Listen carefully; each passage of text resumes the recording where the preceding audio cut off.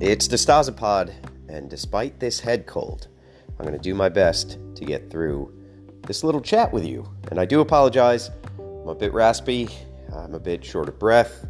I have a touch of the bubonic plague, but we're going to power through, and we're going to do a little bit late, but we're going to do a Toyfair recap. Let's go.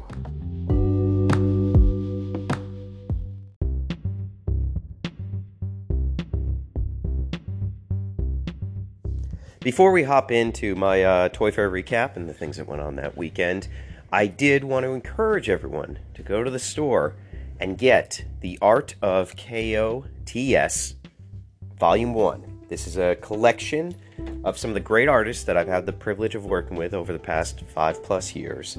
This book was put together by Drew Wise, who is really fantastic, one of my go-to guys for helping tell the visual story of Knights of the Slice. There are some never-before-seen pieces of work in there. There's some behind-the-scenes sketches. There's a couple pieces of concept art that I've never shown that are on the horizon for some new characters. There's a ton of secrets built into this. So if you're a fan, for $2.99 you can get the digital ebook, and it helps all of the efforts with Knights of the Slice. So far the reaction has been really strong. This is the most copies of any digital book I've sold, let alone just in one day. So I thank you guys for supporting it thus far. If the demand continues, I will put this into print and I will load it up with some brand new things that I think you're going to absolutely love. There's going to be some tremendous bonuses that I will add to the print edition. So thank you guys for the support, and thank you for being patrons as well. In these uncertain times with the coronavirus and the instability of just, I guess our world in general, having the cushion of patron support keeps me alive and keeps this operation running. And I predict there's going to be lean times ahead.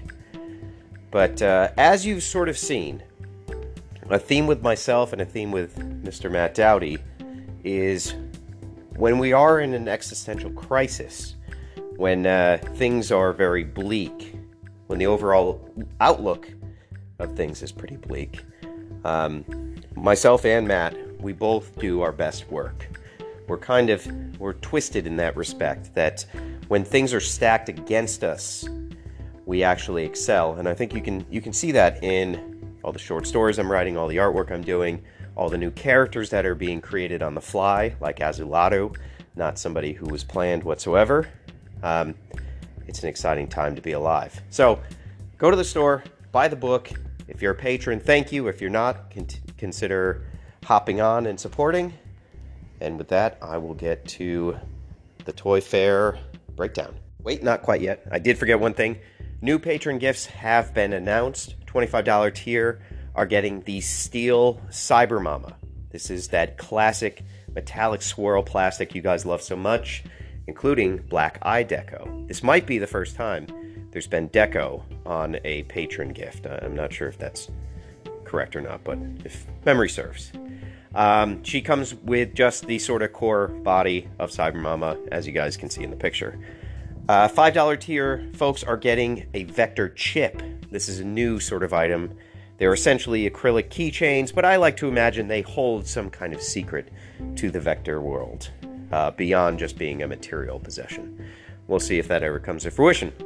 March 1st, you guys are going to start getting billed. Consider swapping your tiers now so you're in place and ready to go. Steel Cyber Mama is while supplies last. So, some of you are going to be disappointed because let me talk about what did not happen at Toyfair. And there's a very specific reason for this. What did not happen at Toyfair is I did not sit down with anybody and interview anybody for DeStasapod. I made the conscientious choice to just go to Manhattan with the only goal of just seeing people I haven't seen in a while, spending times with friends, talking as a human being, and not being concerned with documenting, recording, saving for prosperity. I do that all day long when I'm in the cabin and by myself, and I am trying to take breaks from purposefully monetizing every second of my existence. And I think you guys can probably appreciate that. And I can always get people on the line later on through the Anchor app to sort of discuss with them. So I made the conscientious choice to just experience people in human form rather than sort of put the game face on and sit down in a semi-contrived fashion and ask questions and have a toy-based conversation. So please allow me that indulgence. There's no shortage of interesting things that happened this past weekend. Saturday night kicked off with the Toy Boys, Josh and Bobby, my childhood friends. We could have been the only 3 people in our small, tiny town that were into comics and action figures and things like that. Maybe I put our good buddy Matt Bandel in that too, but Matt was cooler than us, for sure. He was like subversively a nerd. So us 3, we did everything together, and we were all at that ripe age when Image Comics happened and McFarlane Toys happened. So these are my brothers. They're not even my friends. They're family. And it's rare for all 3 of us to be in the same place at the same time, but we got together, not for Toyfair. We actually didn't realize until later that was Toyfair weekend, but to go to a concert for the Swedish punk band Refused. If you do not know Refused, they are worthy of a listen and of a read. I'll be honest with you, I think you only have to focus on their album Shape of Punk to Come, although they have some other good songs that are not on that album, but really that album is the pinnacle of their work. It has endured for a very long time, and I may do a sort of separate pod about Dennis Lyxzén, the lead singer, and his various musical projects, because there's enough there to talk for a very long time about. But we looked at this concert as sort of the last cool thing we are going to do in our 30s. All 3 of us are turning 40 this year, so this was our swan song. This was the last time to prove, we have youth coursing through our veins. We are virile and viral young men. And what do young men do? They go to concerts where you don't sit down, you stand up the whole time, and you listen to loud, screaming people. And it was great. Before we got in, though, there was a very funny thing that happened.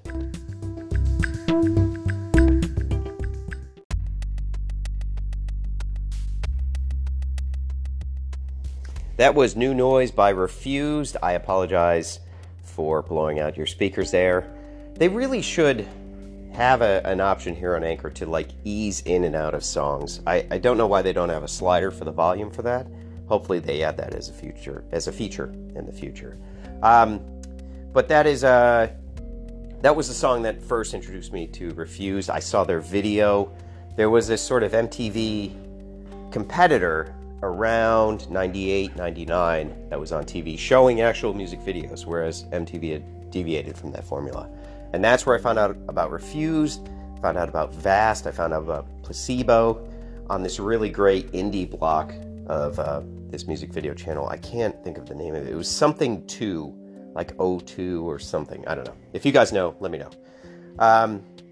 So earlier that day, Josh Garrett came into town, flew up just for the concert. We hit up what meager local toy stores there are in my neck of the woods in Manhattan. Went to Target, and I found Nightwing from the new Spin Master Batman line, which I'm liking quite a bit. I think it's a lot of fun. So we were just going to walk around all day. I bought the Nightwing figure, tossed out the packaging, and put him in my accessories in my little coat pocket. And then we kind of futzed around the city, waiting for time to come. Now, I have a bad habit of going to concerts with a knife on me. I carry a gravity blade because I'm opening up packages all the time. And it's just a sort of, it's a very utilitarian thing. I don't know. I can't quite explain it, but if you guys work with your hands at all, you probably have a little pocket knife on you. And I am notorious for going to the opera, going to, concerts, going to fancy events where there's metal detectors, and of course having a fucking knife on me. I can't I never seem to learn my lesson. But this night, I learned my lesson. I left my pocket knife behind in the apartment because I knew there would be metal detectors when we got to this Refuse concert. So for once in my life, I remembered. So Josh gets through the security line, no problem. I'm there, and I realize I have my keys on me, and my car keys have a knife in a small sheath. It's a tiny little thing. It is, let me see the manufacturer. It's a buck knife. It's this tiny, tiny thing. And it couldn't possibly hurt somebody, but it could open a letter. And I'm like, shit, I thought I was prepared for this. I'm kind of like when the Joker gets apprehended in The Dark Knight. I'm hiding these blades in all places. Luckily, I threw my keys into the sort of security bowl. I don't know what it's called. And they didn't take too hard of a glance at that. They didn't care. But they're patting me down, and they're very concerned with a pill box that I have in the sort of arm pocket of my jacket. And they make me open it up, and look, it's nothing terribly interesting. I'm sort of a doomsday prepper in that I'm walking around at all times with some medication and knives, obviously. It's not an issue I'm prepared to deal with, but it is me. And inside is a Tums, a melatonin, a charcoal tablet, an antacid. Nothing. You cannot have a good time with any of these pills. So they make me identify each and every pill that's in there, holding up the line. And I'm like, just throw them out. I'd like to keep the pill box, but throw them out. It doesn't matter. It's just in case I go out to get some curry. Nothing, no reason to raise the terror level here. So they do that, they give it back, and then she pats my breast pocket, and she's like, what's in there? And I'm like, oh, Jesus Christ. Pull out a tiny sketchbook, which I always have on me. Pull out a pen, which I always have on me. And then I'm like, oh, fuck. I left my Nightwing figure in my breast pocket. I forgot to leave it at the apartment. And she's still patting me down. She's like, what is that? I'm like, ah. So I pull it out. Line of people sitting there watching. Josh cracking up from across security. I'm like, it's an action figure. And that doesn't get any response from her. And then she keeps patting the pocket, and she's like, okay, there's something more. I'm like, one at a time, pull them out. I'm like, it's the accessories for the action figure. It's the gear that he wears. Just complete absurdity. And they finally let me through. And I gotta tell you, I wasn't embarrassed, not at all. Because action figure collectors are the most marginalized segment of humanity. And I will no longer stay silent. I'm going to fight the power and make sure that we are finally recognized as human beings. As we're valid people. We need to be seen, heard, loved, and adored. So I will no longer remain silent about being an adult action figure collector. The concert was very good. Refused played an incredibly tight set. When you see them live, you start to realize that punk is not really a great label for them. Their politics are pretty aligned with the punk movement, but musically, there's so many tasty guitar riffs going on there that I think they owe a bigger debt to, like this 70s guitar-based rock more than anything else. There's definitely some Led Zeppelin. There's definitely Black Sabbath. Really great band to dive into. They put on a great show, but unfortunately we sort of had this Mexican standoff between the three of us as to who was going to fall asleep first. We were all dreading this sort of late night. We're tired from being cool, for sure, if we ever were cool. And I was kind of on the fence. Josh was gung-ho, 100% wanted to stay for the whole thing. We knew they were going to play New Noise last. I could have made it. I definitely could have. I was feeling energized. I was a little tired, but I was energized. And Bobby Torres, bless his soul, was the first one to tap out. And look, I'll give him benefit of the doubt. He's raising a small child. He is probably less energy reserves than myself or Josh do. Although we are cat dads, so that's not nothing. So we made a tactical retreat, and that was that. But I definitely, if you have the chance to check out Refused, you should go and do it. They're phenomenal. Great band.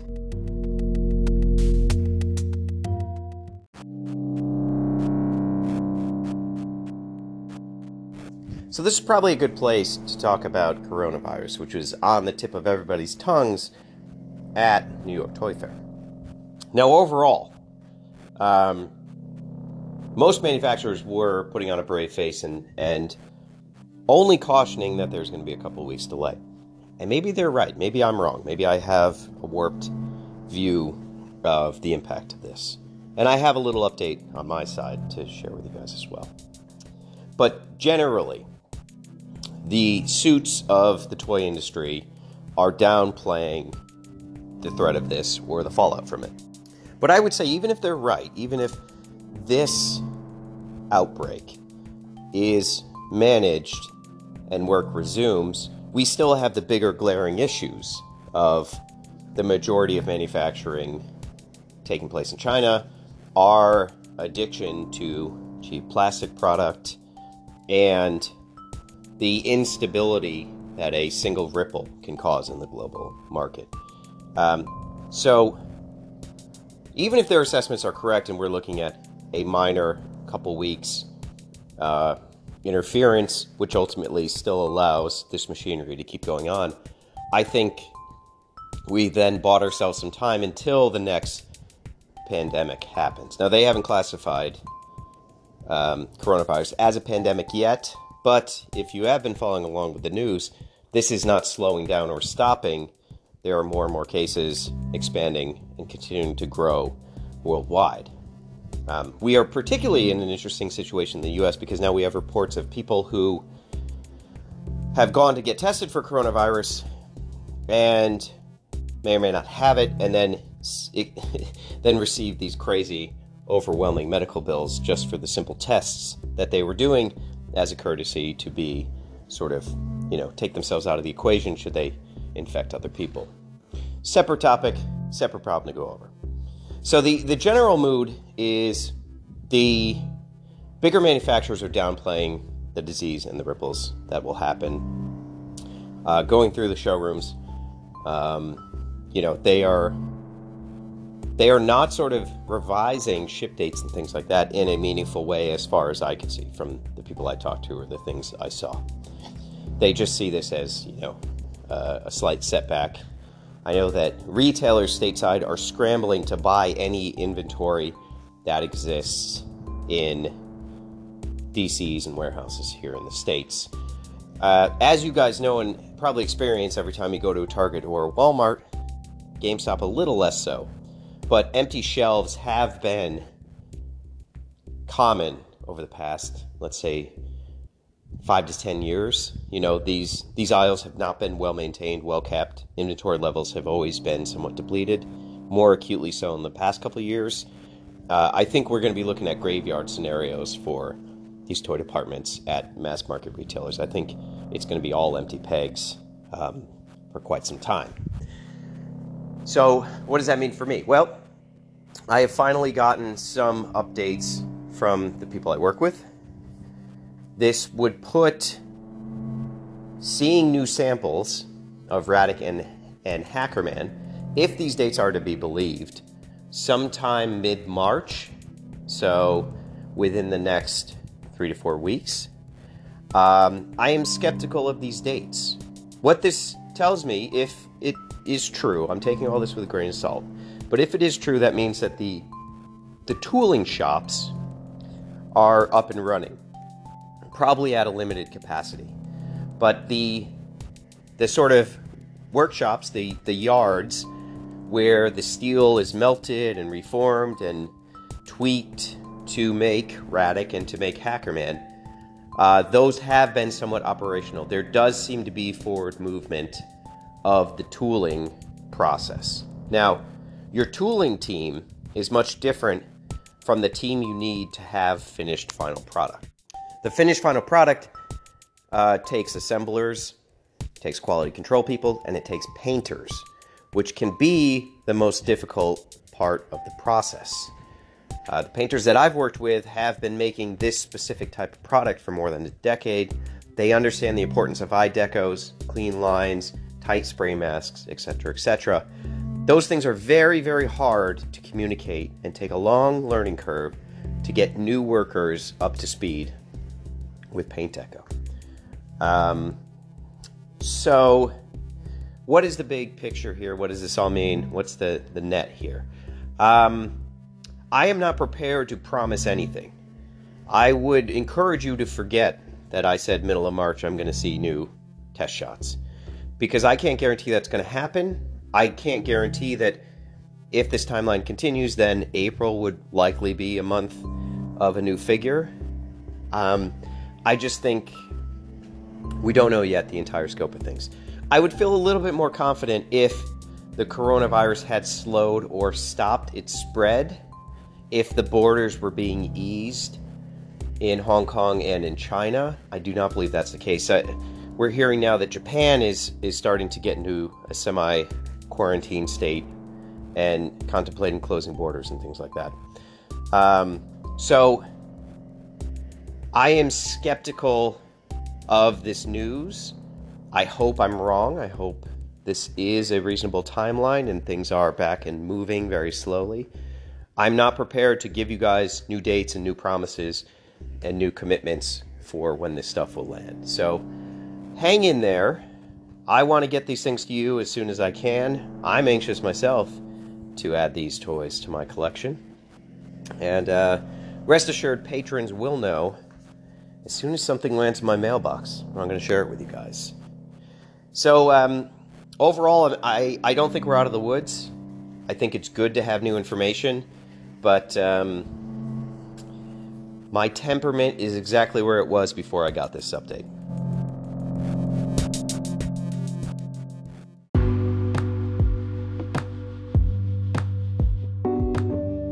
I was lucky enough to have great patron Mark Mosman invite me along to the Hasbro showroom walkthrough, which was actually the only official Toyfair event or thing I did. I did not go to Javits. I didn't really interact with very many people outside of, just personal friends that I wanted to see. So that was great. I can say that the 6-inch G.I. Joe stuff looks fantastic in person. Duke's head sculpt in particular, really, the pictures don't do it justice. There's a very interesting take on the character that I think works really well there. So I'm looking forward to that line. I don't really care about Scarlet. I don't really care about Roadblock. The Snake Eyes looks great in person. Duke looks great. I'm reluctantly a 6-inch action figure collector because it's gotten so good lately. So I'll be picking those up. I do think also there's this smaller scale Star Wars line that people have seen. The notable one is the Mandalorian with his bike and Baby Yoda with his sort of pram. This is a much smaller scale than I thought it was. It is pretty close to Kenner Mask. I didn't have a figure to sort of put side by side, and they are kind of chunkier, their hands are bigger. I don't think proportion-wise it would fit in with Mask, but it seems to be roughly 2.5 inches tall. And, I'll pick up the Mandalorian set. It's mildly interesting.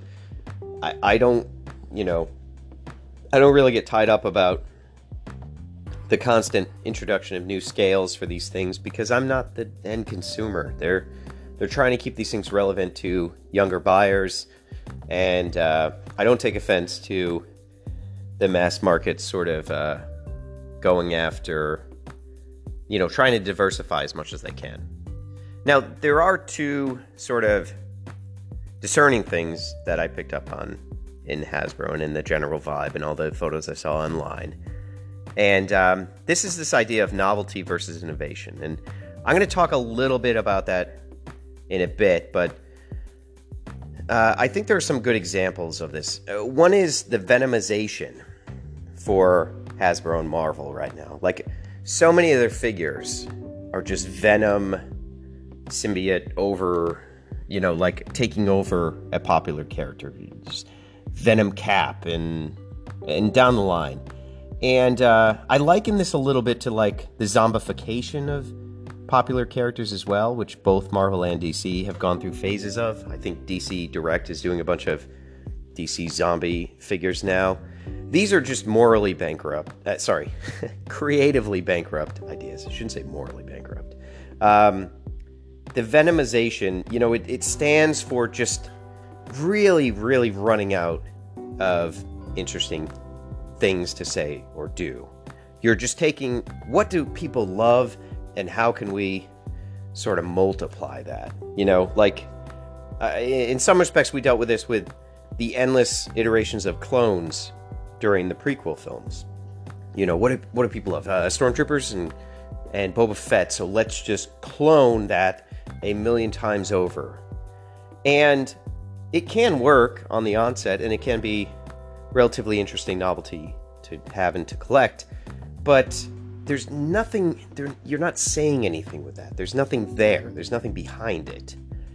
I would also say that, and look, I am out of the habit of reading comics in a regular capacity, but I have a hard time thinking of good examples of contemporary characters. I would love to hear from you guys if there are good examples within DC and within Marvel of new, interesting, compelling characters that they've created in, let's say, the last 5 years. Now, maybe Miss Marvel is really great. I think, you know, visually she's interesting.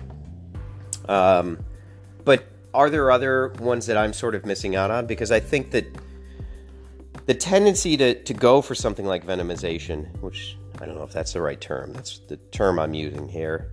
I think it is a sort of like, it's a cover-up. You know, it's a cover-all for just not having new, compelling characters or stories. I'm perfectly happy to be wrong on this, and if you guys can point me to the characters that not only are sort of compelling and interesting, but also are worthy of toys and have sort of taken and caught on with people, I would love to hear that. I think the Deadpoolization of action figures is another example of this, right? Like, Deadpool, look, that I was at the right place, right time for Deadpool's appearance. He seemed like an okay, mildly interesting character. I think they've built, obviously, a pretty, you know, pretty big revenue generator with Deadpool and the film series. The films are okay. They're entertaining. They're, you know, they make me chuckle. I don't think they'll age particularly well.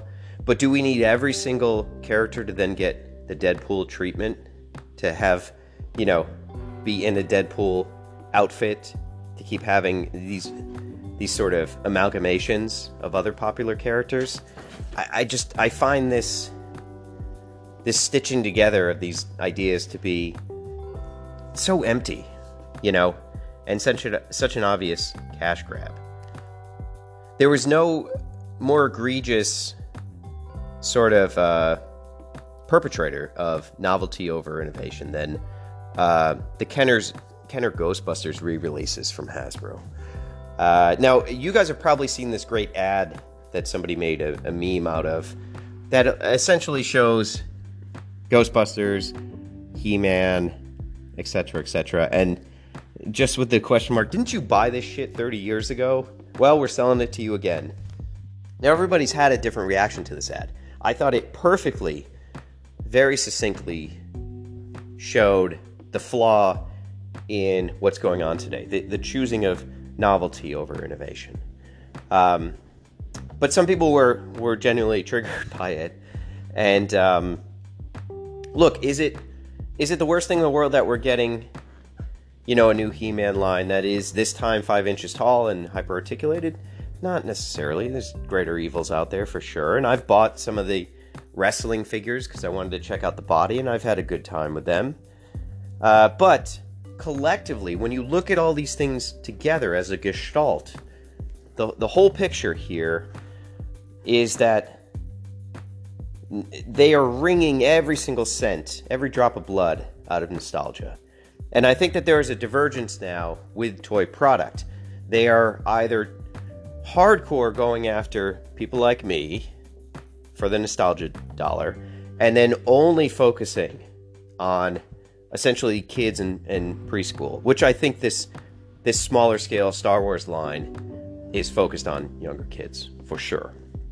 So I think that instead of having middle ground stuff that they're hoping will sell to everybody, which is where the majority of toys have landed historically, and there's been successes and failures there, I think that they are totally splitting it now, and they're going after the adult collector dollar, and they're going after a younger, almost preschool dollar.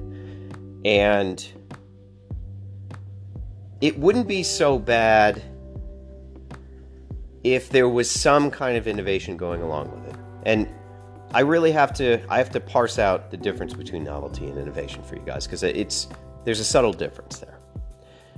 What Super 7 do and what Mezco do, it may not be innovation, although I think you could argue the 1/12 figure line from Mezco is somewhat innovation. It essentially took the Hot Toys business model and shrunk it down, and they have done some fantastic stuff with clothing and decals on clothing and applique. Really impressive technically what they've managed to put together.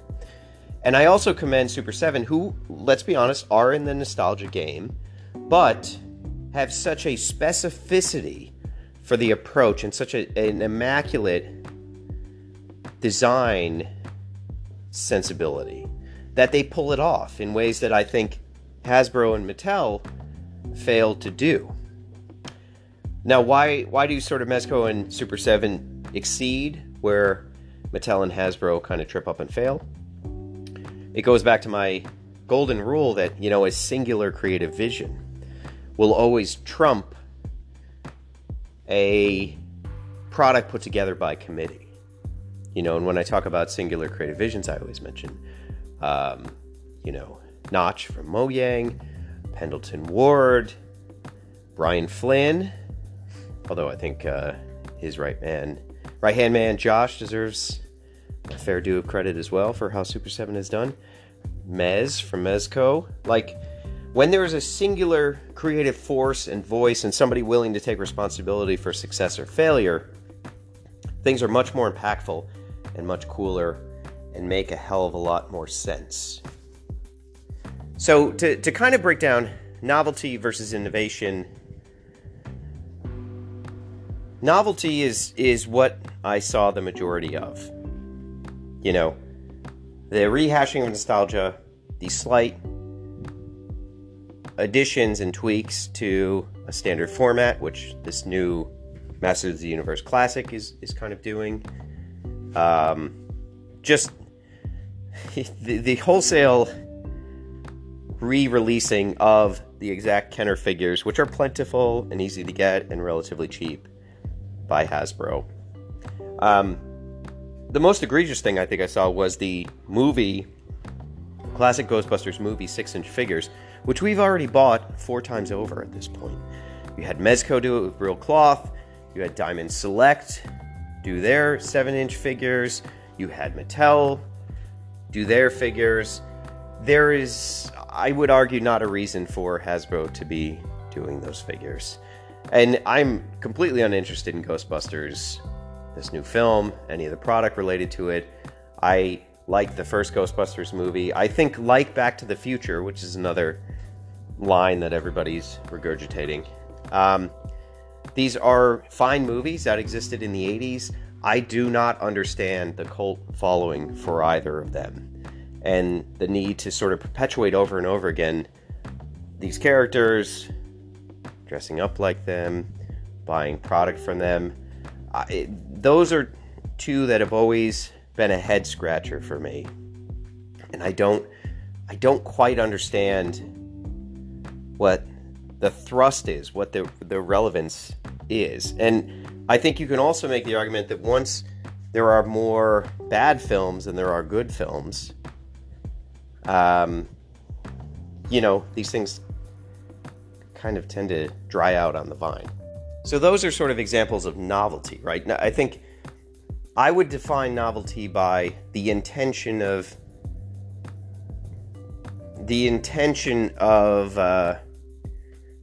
the cash grab being pretty apparent. I think that is how I would define novelty. Innovation, which I did not see a lot of at the show,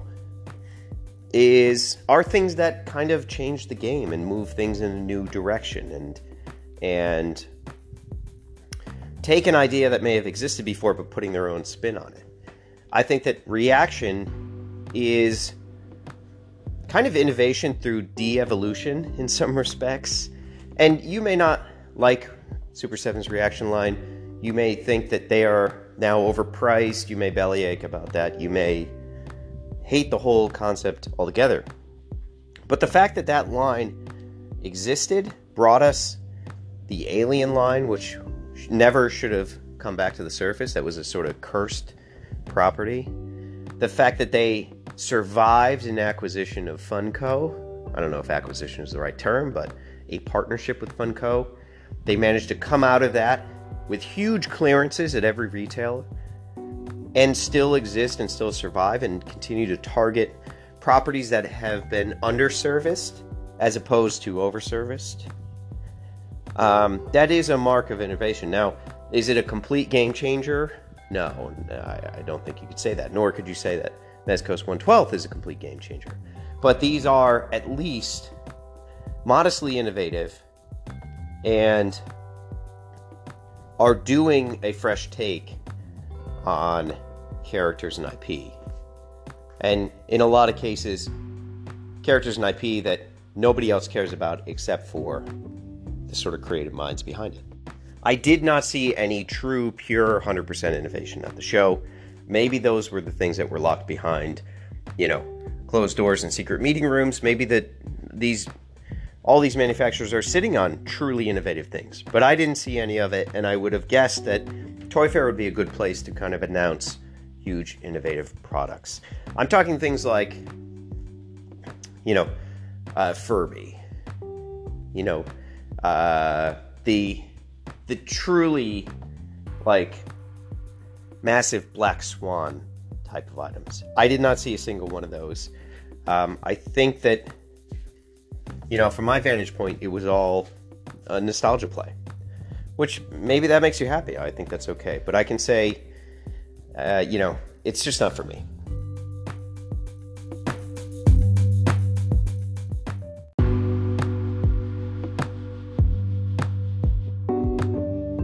So it does beg the question, are we at the end of history in terms of manufacturing and the toy industry and everything else? We have not innovated the way that we manufacture toys. The steel tool molds, that is the largely the same process that's been used for more than 100 years. The reliance on fossil fuels has not changed. 3D printing does seem to be a little peek into the future, especially with these resin vat printers. And as the materials get stronger and more durable, maybe that's a solution. But largely, not only just in terms of the product facing and the IP selection and things like that, the manufacturing, also part of it. Innovation seems to have dried up, and I've felt this way for several years. It seemed abundantly apparent in this past Toyfair that nostalgia is being sort of served up because there is no innovation and there is no alternative there. So maybe we've reached the crescendo of how deals are done, of how toys are made, of how product gets out to the masses, of how retail works and how retail thrives. I don't know. It's all very interesting questions to ask. What is the antidote to that picture of bleakness? Well, it's independent creators, as it has always been. It is singular creative voices. It is supporting companies like Super 7 and Mezco and your local Glyos manufacturer. You guys hold the power to the counterbalance for this stalemate, this stagnation that's happened. I would love to find a way to innovate manufacturing. I don't know how to go about doing that. But the key to all of this is likely getting away from steel tools and the ginormous molds that have to happen. And the fact that, I'm going to share a little story. The fact that China is really one of the only places to get these steel tools done. So I had lunch with the guys from 1000 Toys, and I am sorry to announce there is no news on Series 2 of Knights of the Synth. They were very tight-lipped about it. They are having the same struggles every other manufacturer is having. They have moved all their production to China. Some small portions of production were done in Japan. Japan was still manufacturing, I think within the last 10 years or so. And Bandai, I believe, still manufactured quite a bit in Japan. I believe it's almost exclusively their model kit division. I could be wrong. But, what 1000 Toys said is that even if they reignited manufacturing in Japan the way they used to and the way a lot of Japanese companies did, they would still have to import the steel tools from China. They have such a... it's not even a monopoly over the process. It's that they've been willing to do the work that no other countries wanted to do. And that the US outsourced close to 100 years ago to them. And they are really holding all the cards in that respect. Now look, there is manufacturing that happens in Vietnam. There is manufacturing that happens in India. These are all places that are susceptible to the next coronavirus-esque outbreak. Or, in the case of India, the entire continent being underwater. Like, these are all baskets that are really on a knife's edge in terms of environmental impact. So I think that the steel tools might be the linchpin here. I think if there's an innovation that can circumvent that process or allow that process to be done elsewhere in a smaller capacity using materials that are not so detrimental, I think that might be the key to a lot of innovation, a lot more people being able to make their own product, and not having such a tenuous supply chain, and least of which, softening the impact on the human lives involved in this process. But I'm not a metallurgist, I'm not an engineer. I do not have the sort of mental capacity nor the tools to kind of solve this problem on my own. But I do think that if a brighter mind can figure out that part of it, then this whole process could get a lot better in many respects. So that's everything I got for you guys. Those are my thoughts on the weekend that's passed. I'm going to take some Dayquil and play some BioShock now. Hopefully, start feeling better soon. Go and buy the art book. Thank you guys for selling out Azulado. That was really quite a thrill to have them gone in just under an hour. I got a lot more stuff for you. We're probably looking at a new figure or a new release, just about every week for the immediate future. And I love telling these stories. I love writing the short stories. I love that you guys read them. So I thank you from the bottom of my heart. And the only thing left to say is peace out.